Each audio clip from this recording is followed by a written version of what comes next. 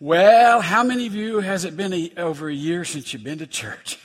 Oh, my. Some of you might remember it was just over a year ago when I started the sermon with a little gospel chorus.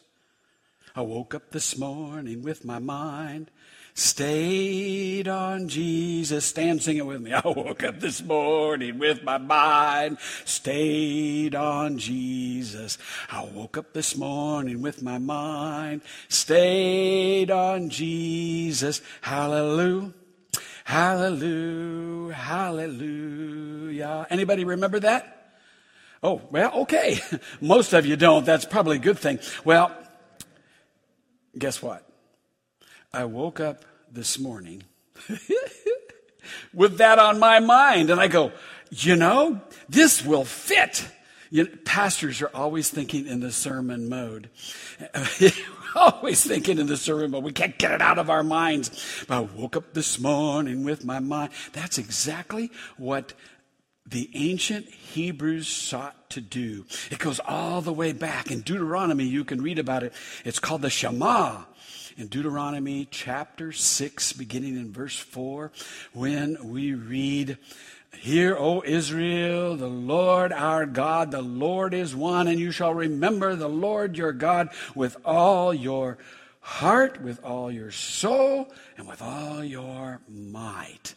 And then you read on in that passage, and it says that one of the commandments is to teach this love of God to your children and to your children's children. You should teach it to them when they first get up in the morning. You should teach it to them when they go to bed at night. You should teach them when they come and when they go. Often our faith is called a threshold theology, where we remember as we come and as we go.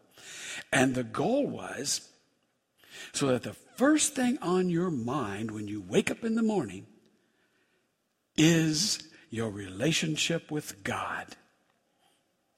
And that as you go through the day, they even had these things called mezuzahs, which they posted on the door post of their homes and on their gates.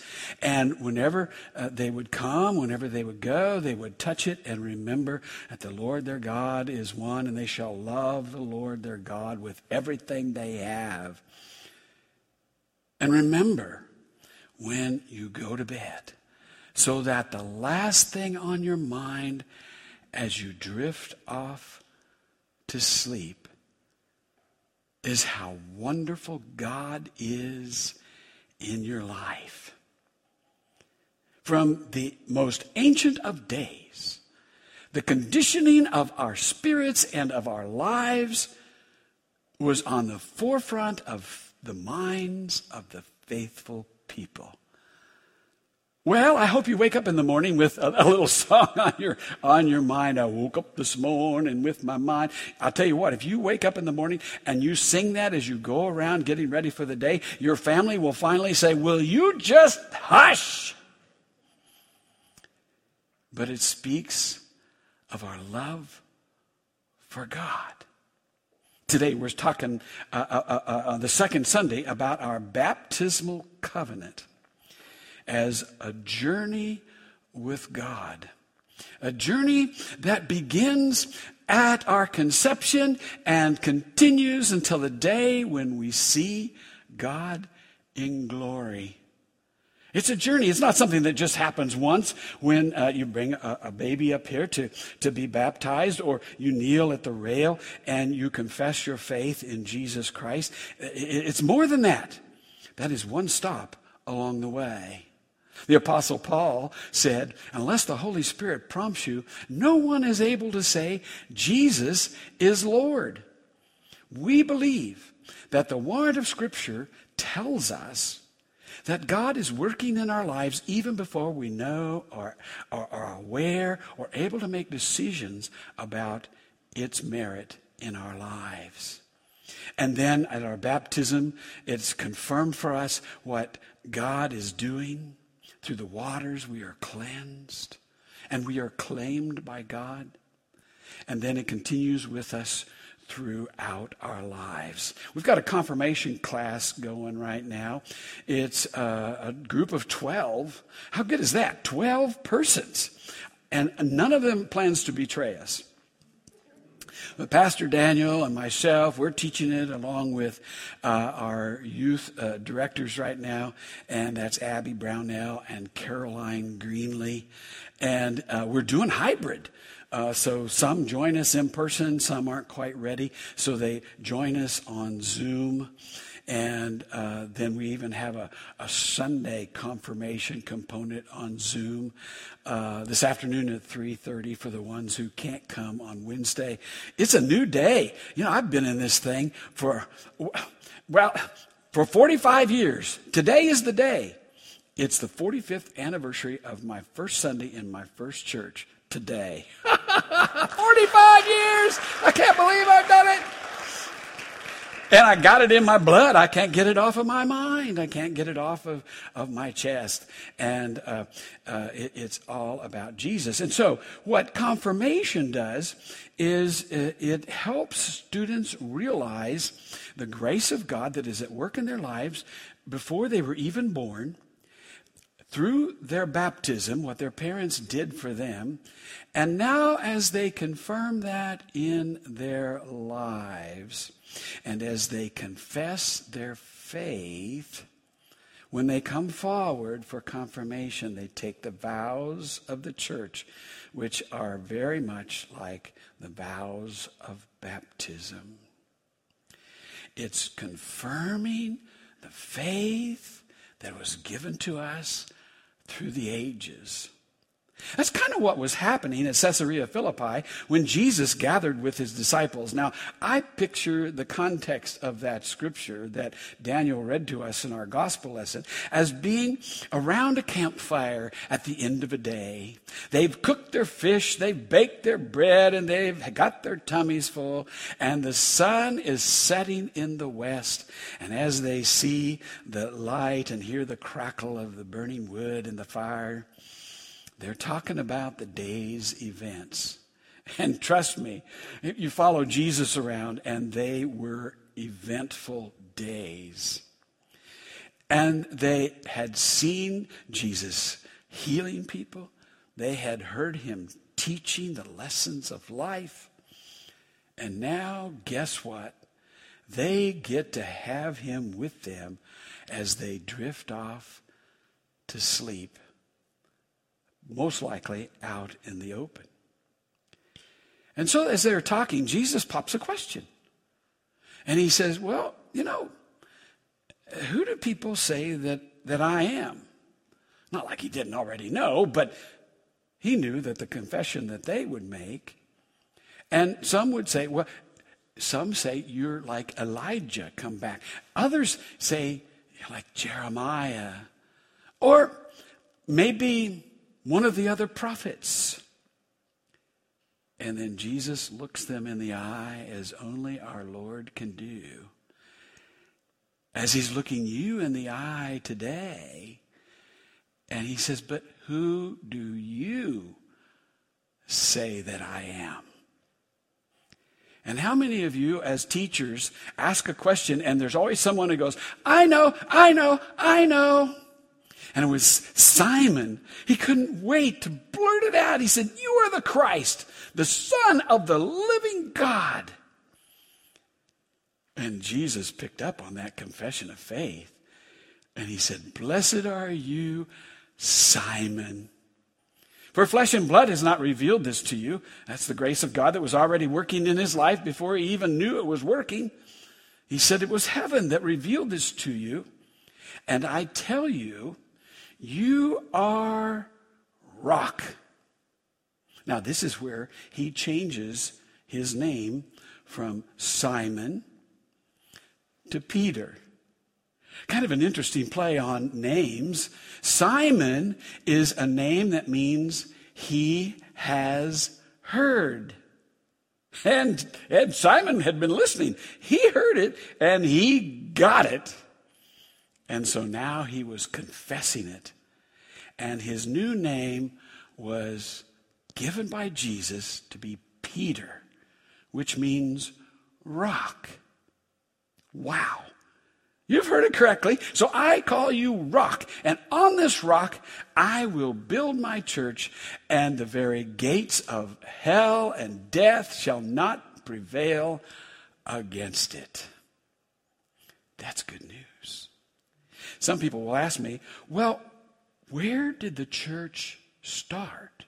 Way back yonder, where did the church start? I say it started right there in Caesarea Philippi around the campfire as Simon Peter blurted out, You are the Christ, the Son of the living God. It's that confession on which Jesus built a church that will never, ever die. Now, many people are worried about the United Methodist Church because there's a little strife in our ranks, which kind of took a back seat because of the COVID pandemic. In fact, we even canceled a general conference that was supposed to deal with the issue of human sexuality. And so we postponed it until this September. And guess what? They just postponed it again for another year. Will the controversy ever be solved? Well, I think in time it will, and people will vote their consciences, and we will do what we feel led is the best, what God is telling us to do as we confess our faith in Him. But I'm encouraged that because of this confession, because of what Simon, now Peter, did that evening, was say, You are the Christ. And Jesus said, that's the confession that will never die. And though the church may change, it may evolve, it may split, it may unite as it has done for centuries, it will never die. And yes, can I get an amen? And we can take comfort in that. The baptismal covenant involves the confession of our faith in Jesus Christ. There's 3 vows. Pastor Daniel referred to those last week. I'm going to refer to them again, and I'm sure it'll probably come up again. But when parents bring a baby up to be baptized, they take these vows vicariously on behalf of the child, because we believe that through God's grace that was there at creation, that was there at conception, is there with that child, and God is claiming that child for the kingdom. And so the parents vicariously take the vows on the child's behalf in the sure trust and the certain hope that when they go through confirmation, they will be able to say, yes, I am that. And they will confess their faith. There's 3 vows, and they're hard to remember in all of their words because there's some unique words. But if you remember, renounce, accept, confess. Renounce, accept, confess. And I had one confirmation student with a deep voice. He said one year the answer for him was, yup. And come Confirmation Sunday, that's exactly how he responded. To the first question is, do you renounce the spiritual forces of wickedness, reject the evil powers of this world, and repent of your sin? Yup. Do you accept the freedom and power that God gives you to resist evil, injustice, and oppression in whatever forms they present themselves? And he said, yup. And then the last one is what I'm trying to get across today. It was the same thing that Peter did that evening at Caesarea Philippi, and it's our privilege to do it again. Do you confess Jesus Christ as your Savior? Put your whole trust in His grace and promise to serve Him as your Lord in the church which Christ opened to people of all ages, nations, and races. And that young man said, "Yup." And he fulfilled what Paul was talking about in Romans chapter 10, verse 9. If you confess with your lips that Jesus is Lord and believe in your heart that God raised him from the dead, you will be saved. And so we believe that in the church, the public confession of Jesus Christ is the entry point into the community of faith. That's a practice that goes way, way back to the 1st century AD when there was persecution around. And if they knew that you were a Christian, they might come and arrest you, throw you in jail, or you might even get killed. And so they met in secret. And they were very concerned about people who would spy on them or who would sneak into their ranks to rat them out. And so what they would do was, if someone inquired of them out in public or in their daily lives, because they had noticed that they spoke a little more honestly, they were a little more patient, and they helped one another. And people wanted to know, what is it about these people that meet in secret that makes them live differently? And so they would inquire. And they would begin to speak a little bit here and a little bit there about Jesus Christ and the difference that he makes. And over time, as they watched a life change and really become serious about wanting to know more about the faith, they would pop the question, "Would you like to be baptized?" And then they were. And they were allowed to become a part of the church. Now, it was a safety measure in those days. Now, we just want you to come. We're just glad to be back because we believe that what we do here makes a difference and it rubs off on us so that when we leave, we got Jesus on the mind. We've got a little bit more strength for the challenges that we must face during our lives. And we've got a song in our hearts. Back in 1882, a young mother named Louisa Stead wrote a hymn. It's number 462 in our hymnal. It was a hymn that was a hymn of faith that encouraged her in what she did. Well, the story goes like this. Louisa Stead, as a teenager, fell in love with a gentleman, and they were married. And they had a little girl. And when the little girl was about 7 years old, the family decided to go on a picnic. And they went out to one of the beaches along Long Island. And while they were picnicking in the sun, they heard a voice of a young boy who was struggling out in the waves of the ocean. Heard the voice. And Mr. Stead got up and he started running toward the water, and he saw the boy was going to drown, and he ran into the water to save the boy.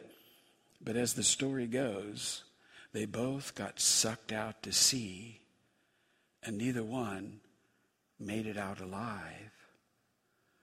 And this young mother and young daughter were left heartbroken on the beach. How would they make it? How would they make it? And as it turns out, over time, they were able to move forward because of the power and the presence of Jesus in their lives. And one day, some words came to Louisa that has now become a favored hymn of the church. "'Tis so sweet to trust in Jesus, just to take him at his word. just to rest upon his promise, and to know, thus saith the Lord. Jesus, Jesus, how I trust him, how I've proved him o'er and o'er. Jesus, Jesus, precious Jesus, oh, for grace to trust him more. And another set that to music, and it was published in one of the early hymnals. And from that song and some other hymns that she wrote, she got just enough royalty that she could make ends meet. And her faith regained strength. And she and her daughter decided that God was going to use them in a great way. And they became missionaries to South Africa. That's all we know of the story. The trail goes cold there, except to know that it's because of the power and the presence of the Lord of life and the confession of our faith in that Lord Jesus Christ that has built the church and has the power to accompany us through life, inform our living, and one day take us home to glory. Are you listening? Thank you, Simon, that you heard and that became a rock on the confession that Jesus is the Christ. Amen.